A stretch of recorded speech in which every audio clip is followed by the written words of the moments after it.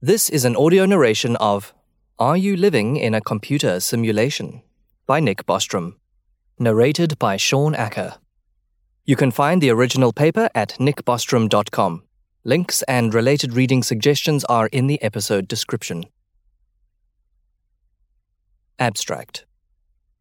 This paper argues that at least one of the following propositions is true. 1. The human species is very likely to go extinct before reaching a post-human stage. 2.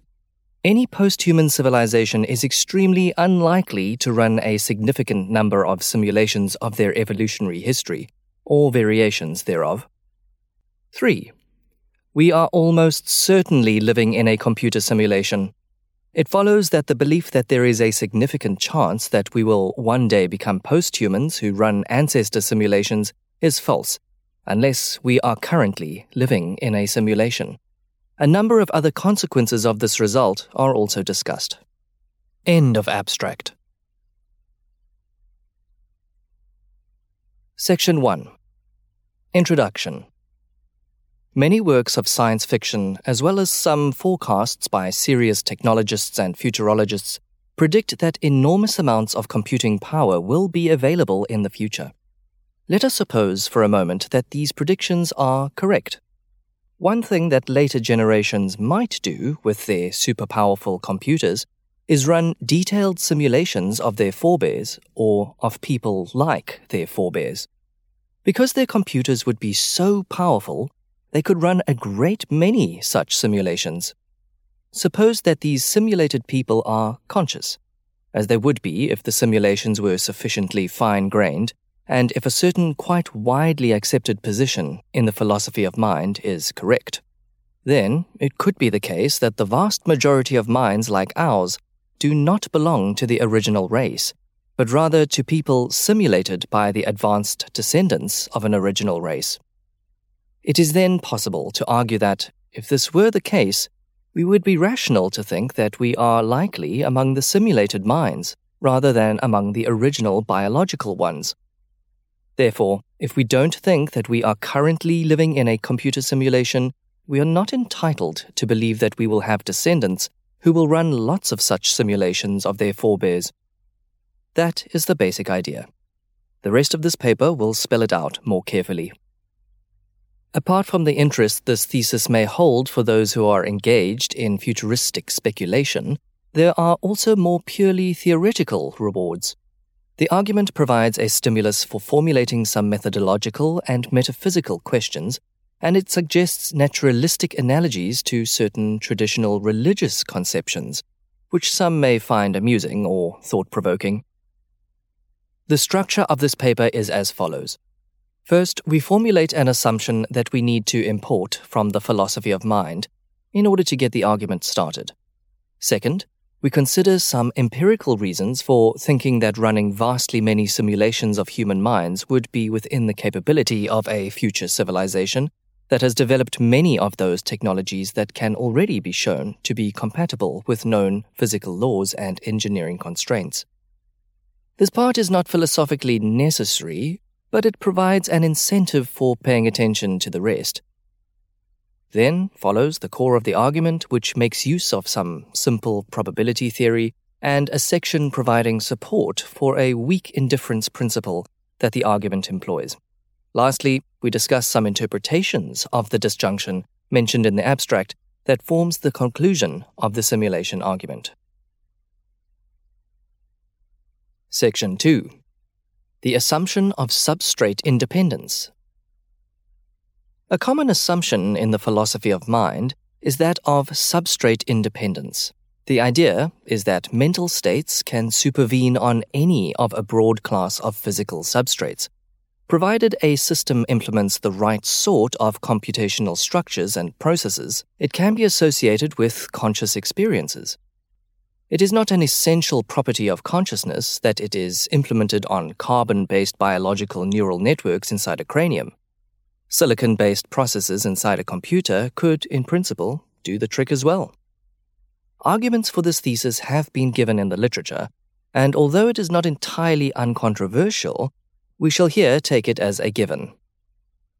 The argument we shall present does not, however, depend on any very strong version of functionalism or computationalism. For example, we need not assume that the thesis of substrate independence is necessarily true, either analytically or metaphysically, just that, in fact, a computer running a suitable program would be conscious. Moreover, we need not assume that in order to create a mind on a computer, it would be sufficient to program it in such a way that it behaves like a human in all situations, including passing the Turing test, etc. We need only the weaker assumption that it would suffice for the generation of subjective experiences that the computational processes of a human brain are structurally replicated in suitably fine-grained detail, such as on the level of individual synapses. This attenuated version of substrate independence is quite widely accepted. Neurotransmitters, nerve growth factors, and other chemicals that are smaller than a synapse clearly play a role in human cognition and learning. The substrate independence thesis is not that the effects of these chemicals are small or irrelevant, but rather that they affect subjective experience only via their direct or indirect influence on computational activities. For example, if there can be no difference in subjective experience without there also being a difference in synaptic discharges, then the requisite detail of simulation is at the synaptic level or higher. Section 3. The technological limits of computation. At our current stage of technological development, we have neither sufficiently powerful hardware nor the requisite software to create conscious minds in computers, but persuasive arguments have been given to the effect that if technological progress continues unabated, then these shortcomings will eventually be overcome. Some authors argue that this stage may only be a few decades away. Yet present purposes require no assumptions about the timescale. The simulation argument works equally well for those who think that it will take hundreds of thousands of years to reach a post-human stage of civilization, where humankind has acquired most of the technological capabilities that one can currently show to be consistent with physical laws and with material and energy constraints. Such a mature stage of technological development will make it possible to convert planets and other astronomical resources into enormously powerful computers. It is currently hard to be confident in any upper bound on the computing power that may be available to post-human civilizations. As we are still lacking a theory of everything, we cannot rule out the possibility that novel physical phenomena, not allowed for in current physical theories, may be utilized to transcend those constraints that in our current understanding impose theoretical limits on the information processing attainable in a given lump of matter. We can, with much greater confidence, establish lower bounds on post-human computation by assuming only mechanisms that are already understood. For example, Eric Drexler has outlined a design for a system the size of a sugar cube, excluding cooling and power supply, that would perform 10 to the power of 21 instructions per second. Another author gives a rough estimate of 10 to the power of 42 operations per second for a computer with a mass on order of a large planet. If we could create quantum computers, or learn to build computers out of nuclear matter or plasma, we could push closer to the theoretical limits.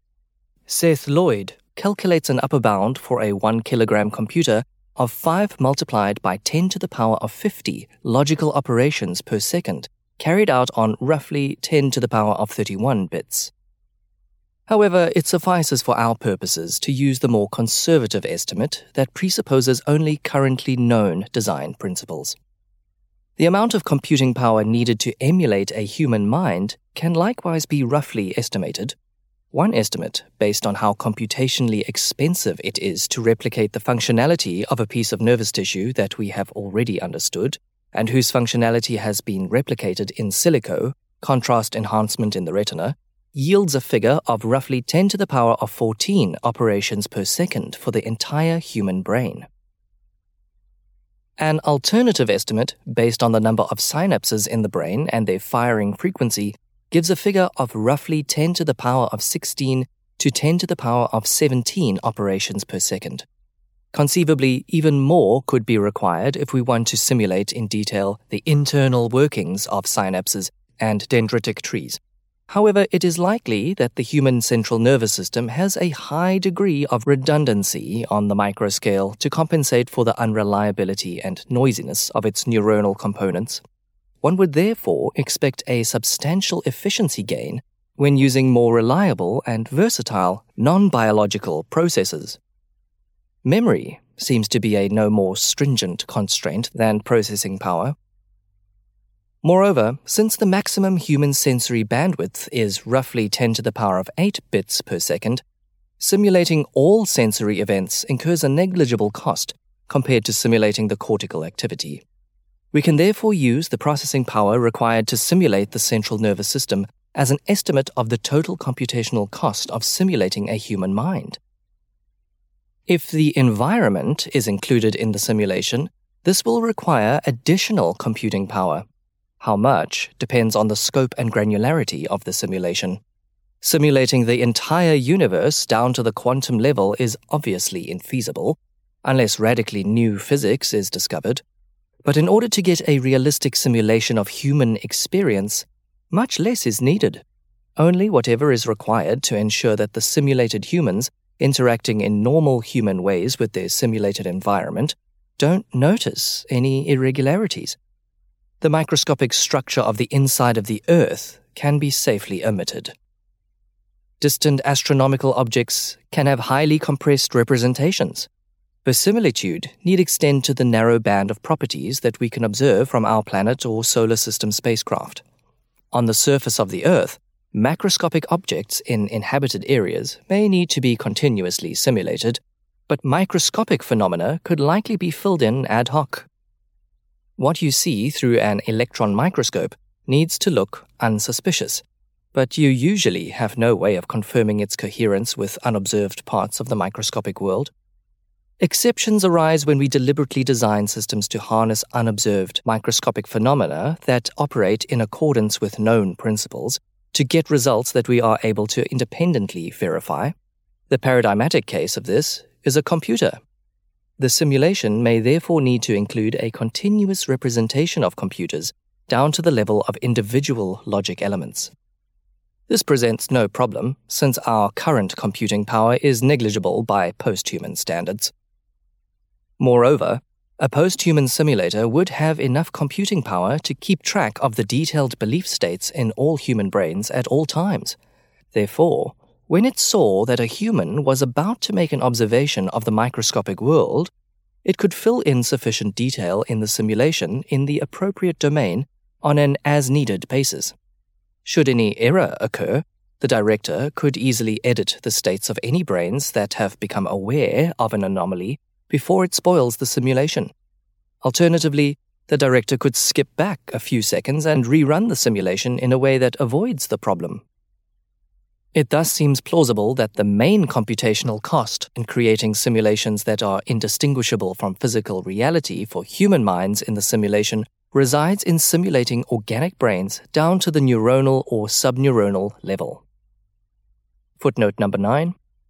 As we build more and faster computers, the cost of simulating our machines might eventually come to dominate the cost of simulating nervous systems.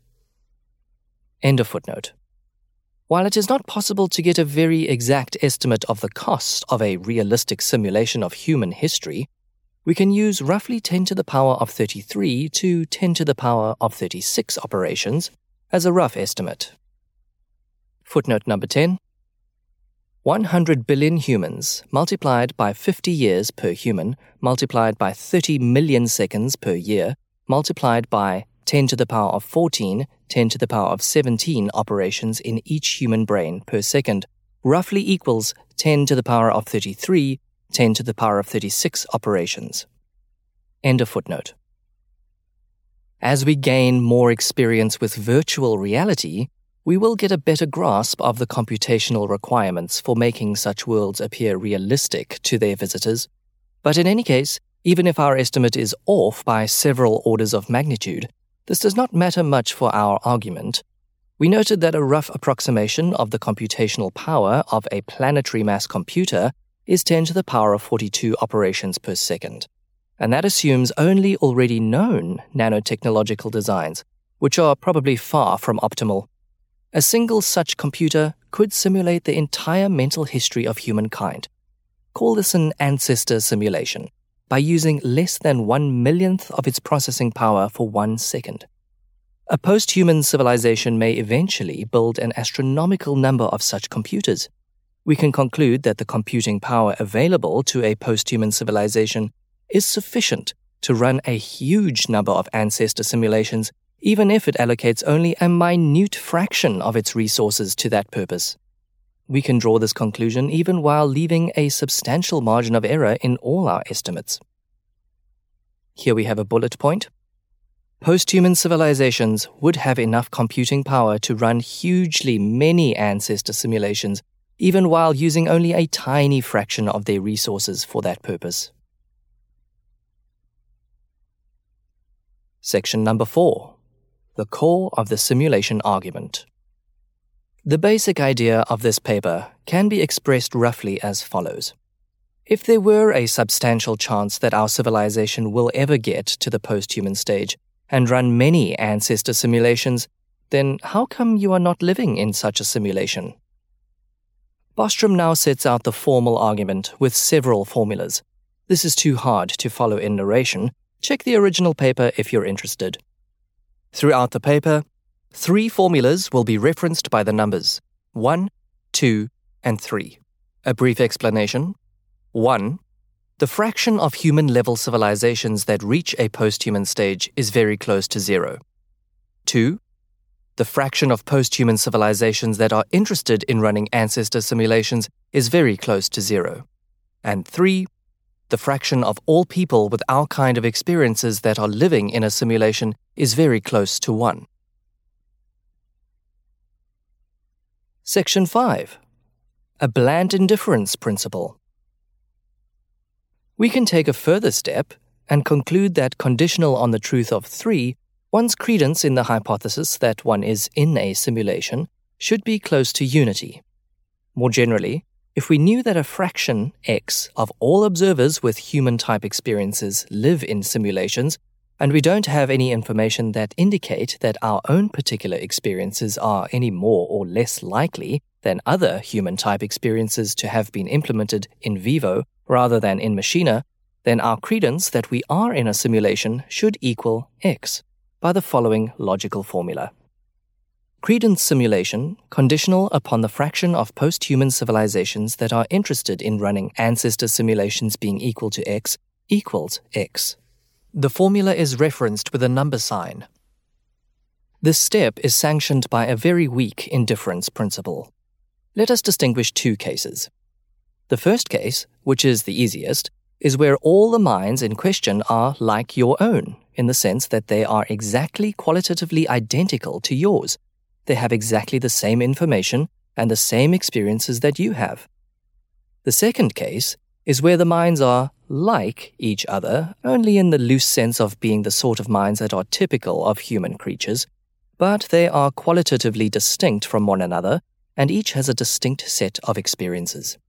I maintain that even in the latter case, where the minds are qualitatively different, the simulation argument still works, provided that you have no information that bears on the question of which of the various minds are simulated and which are implemented biologically.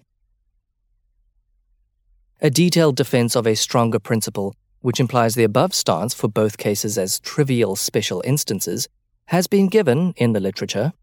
Space does not permit a recapitulation of that defense here, but we can bring out one of the underlying intuitions by bringing our attention to an analogous situation of a more familiar kind.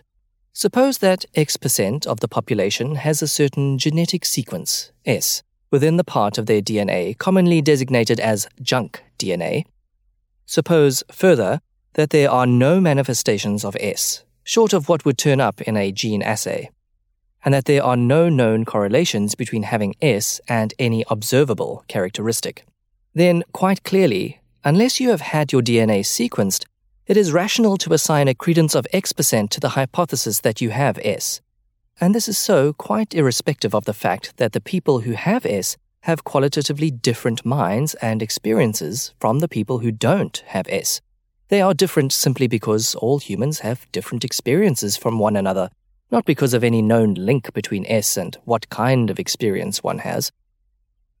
The same reasoning holds if S is not the property of having a certain genetic sequence, but instead the property of being in a simulation, assuming only that we have no information that enables us to predict any differences between the experiences of simulated minds and those of the original biological minds. It should be stressed that the bland indifference principle expressed by the number sign above prescribes indifference only between hypotheses about which observer you are when you have no information about which of these observers you are. It does not in general prescribe indifference between hypotheses when you lack specific information about which of the hypotheses is true. In contrast to Laplacian and other more ambitious principles of indifference, it is therefore immune to Bertrand's paradox and similar predicaments that tend to plague indifference principles of unrestricted scope. Readers familiar with the doomsday argument may worry that the bland principle of indifference invoked here is the same assumption that is responsible for getting the doomsday argument off the ground, and that the counterintuitiveness of some of the implications of the latter incriminates or casts doubt on the validity of the former. This is not so.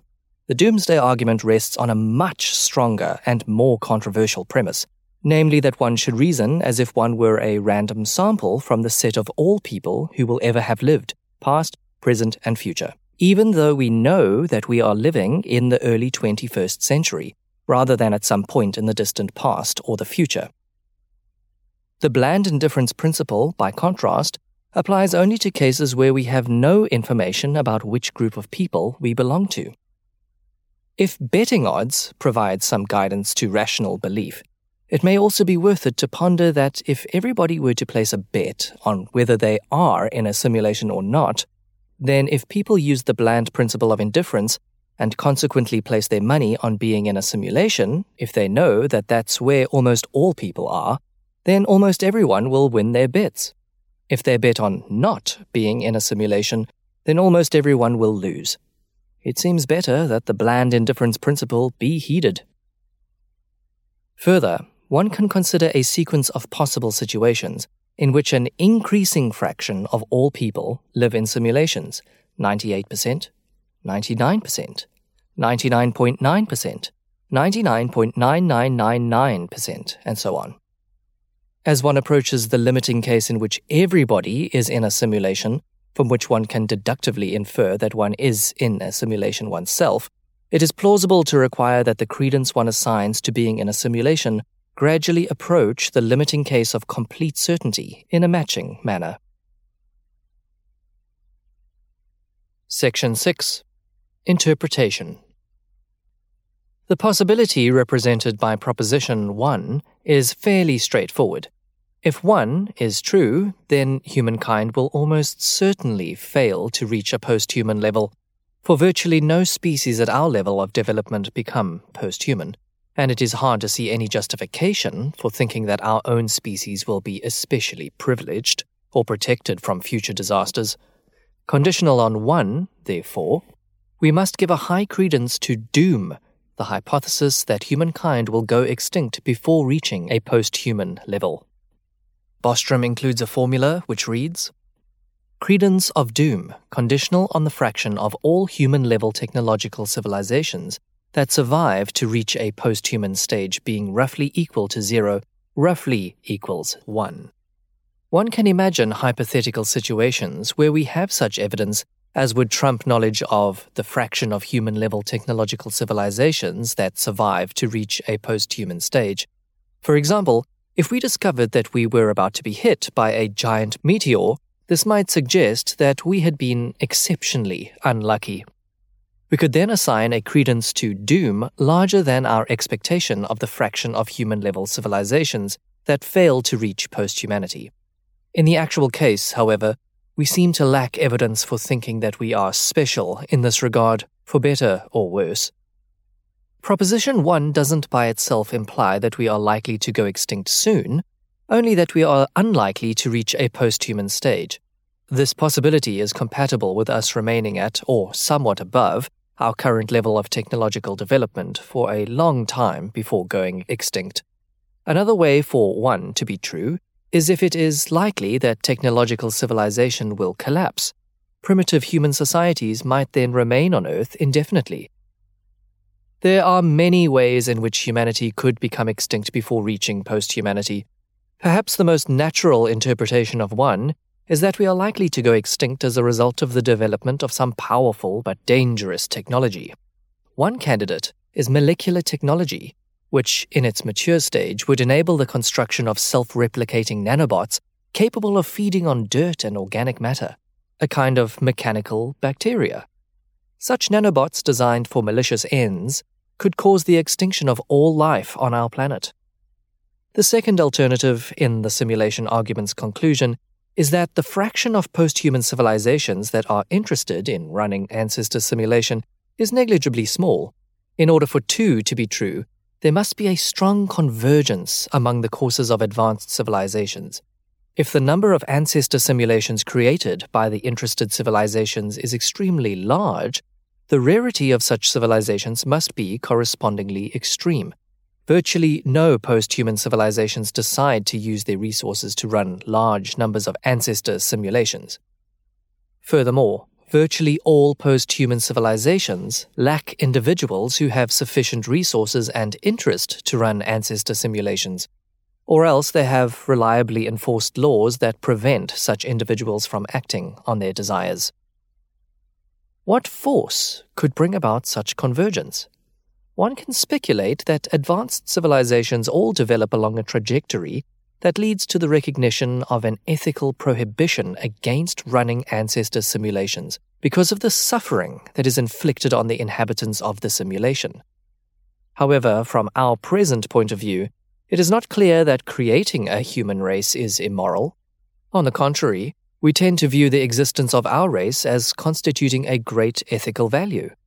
Moreover, convergence on an ethical view of the immorality of running ancestor simulations is not enough. It must be combined with convergence on a civilization-wide social structure that enables activities considered immoral to be effectively banned. Another possible convergence point is that almost all individual posthumans in virtually all posthuman civilizations develop in a direction where they lose their desires to run ancestor simulations. This would require significant changes to the motivations driving their human predecessors, for there are certainly many humans who would like to run ancestor simulations if they could afford to do so. But perhaps many of our human desires will be regarded as silly by anyone who becomes a posthuman. Maybe the scientific value of ancestor simulations to a posthuman civilization is negligible, which is not too implausible given its unfathomable intellectual superiority, and maybe posthumans regard recreational activities as merely a very inefficient way of getting pleasure, which can be obtained more cheaply by direct stimulation of the brain's reward centers.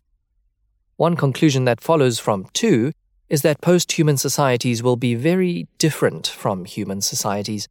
They will not contain relatively wealthy independent agents who have the full gamut of human-like desires and are free to act on them. The possibility expressed by Alternative 3 is the conceptually most intriguing one. If we are living in a simulation, then the cosmos that we are observing is just a tiny piece of the totality of physical existence. The physics in the universe where the computer is situated that is running the simulation may or may not resemble the physics of the world that we observe. While the world we see is, in some sense, real, it is not located at the fundamental level of reality. It may be possible for simulated civilizations to become post-human. They may then run their own ancestor simulations on powerful computers they build in their simulated universe. Such computers would be virtual machines, a familiar concept in computer science. JavaScript web applets, for instance, run on a virtual machine, a simulated computer inside your desktop. Virtual machines can be stacked. It's possible to simulate a machine, simulating another machine, and so on, in arbitrarily many steps of iteration. If we do go on to create our own ancestor simulations, this would be strong evidence against 1 and 2, and we would therefore have to conclude that we live in a simulation. Moreover, we would have to suspect that the post-humans running our simulation are themselves simulated beings, and their creators, in turn, may also be simulated beings. Reality may thus contain many levels. Even if it is necessary for the hierarchy to bottom out at some stage, the metaphysical status of this claim is somewhat obscure, there may be room for a large number of levels of reality, and the number could be increasing over time. One consideration that counts against the multi-level hypothesis is that the computational cost for the basement-level simulators would be very great. Simulating even a single post-human civilization might be prohibitively expensive. If so, then we should expect our simulation to be terminated when we are about to become post-human. Although all the elements of such a system can be naturalistic, even physical, it is possible to draw some loose analogies with religious conceptions of the world. In some ways, the post-humans running a simulation are like gods in relation to the people inhabiting the simulation. The post-humans created the world we see. They are of superior intelligence. They are omnipotent in the sense that they can interfere in the workings of our world, even in ways that violate its physical laws. And they are omniscient in the sense that they can monitor everything that happens. However, all the demigods, except those at the fundamental level of reality, are subject to sanctions by the more powerful gods living at lower levels.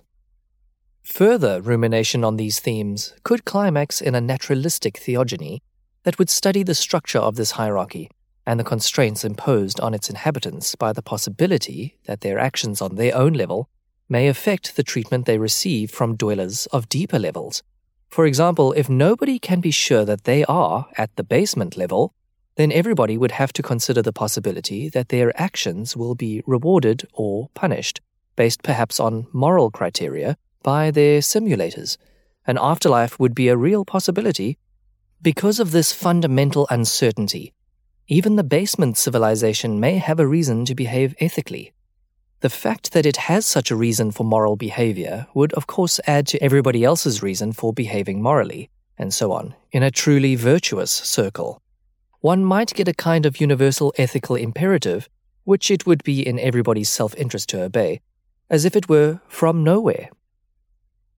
In addition to ancestor simulations, one may also consider the possibility of more selective simulations that include only a small group of humans or a single individual. The rest of humanity would then be zombies or shadow people, humans simulated only at a level sufficient for the fully simulated people not to notice anything suspicious. It is not clear how much cheaper shadow people would be to simulate than real people. It is not even obvious that it is possible for an entity to behave indistinguishably from a real human and yet lack conscious experience. Even if there are such selective simulations, you should not think that you are in one of them unless you think they are much more numerous than complete simulations. There would have to be about 100 billion times as many me simulations, simulations of the life of only a single mind, as there are ancestor simulations, in order for most simulated persons to be in me simulations. There is also the possibility of simulators abridging certain parts of the mental lives of simulated beings and giving them false memories of the sort of experiences they would typically have had during the omitted interval. If so, one can consider the following far-fetched solution to the problem of evil, that there is no suffering in the world, and all memories of suffering are illusions. Of course, this hypothesis can be seriously entertained only at those times when you are not currently suffering. Supposing we live in a simulation, what are the implications for us humans? The foregoing remarks notwithstanding, the implications are not all that radical. Our best guide to how our post-human creators have chosen to set up our world is the standard empirical study of the universe we see. The revisions to most parts of our belief networks would be rather slight and subtle in proportion to our lack of confidence in our ability to understand the ways of post-humans. Properly understood, therefore, the truth of 3 should have no tendency to make us go crazy or to prevent us from going about our business and making plans and predictions for tomorrow. The chief empirical importance of 3, at the current time, seems to lie in its role in the tripartite conclusion established above. We may hope that 3 is true, since that would decrease the probability of 1. Although if computational constraints make it likely that simulators would terminate a simulation before it reaches a post-human level, then our best hope would be that 2 is true. If we learn more about post-human motivations and resource constraints, maybe as a result of developing towards becoming post-humans ourselves, then the hypothesis that we are simulated will come to have a much richer set of empirical implications. Section 7. Conclusion. A technologically mature post-human civilization would have enormous computing power. Based on this empirical fact, the simulation argument shows that at least one of the following propositions is true. 1. The fraction of human-level civilizations that reach a post-human stage is very close to 0. 2. The fraction of post-human civilizations that are interested in running ancestor simulations is very close to 0. 3. The fraction of all people with our kind of experiences that are living in a simulation is very close to 1. If 1 is true, then we will almost certainly go extinct before reaching post-humanity. If 2 is true, then there must be a strong convergence among the courses of advanced civilizations, so that virtually none contains any relatively wealthy individuals who desire to run ancestor simulations and are free to do so. If 3 is true, then we almost certainly live in a simulation. In the dark forest of our current ignorance, it seems sensible to apportion one's credence roughly evenly between 1, 2, and 3. Unless we are now living in a simulation, our descendants will almost certainly never run an ancestor simulation.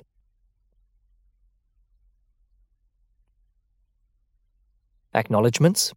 I'm grateful to many people for comments, and especially to Amara Angelica, Robert Bradbury, Milan Cherkovich, Robin Hansen, Hal Finney, Robert A. Freitas Jr., John Leslie, Mitch Porter, Keith DeRose, Mike Tredder, Mark Walker, Eliezer Yudkowski, and several anonymous referees. That was an audio narration of Are You Living in a Computer Simulation? By Nick Bostrom. You can find the original paper at nickbostrom.com. This paper was narrated by Sean Acker. Radio Bostrom is run by Peter Hartree and supported by a grant from the Future Fund Regranting Program. You can find more episodes and subscribe at radiobostrom.com. If you like these recordings, please support our work by sharing some episodes to your friends.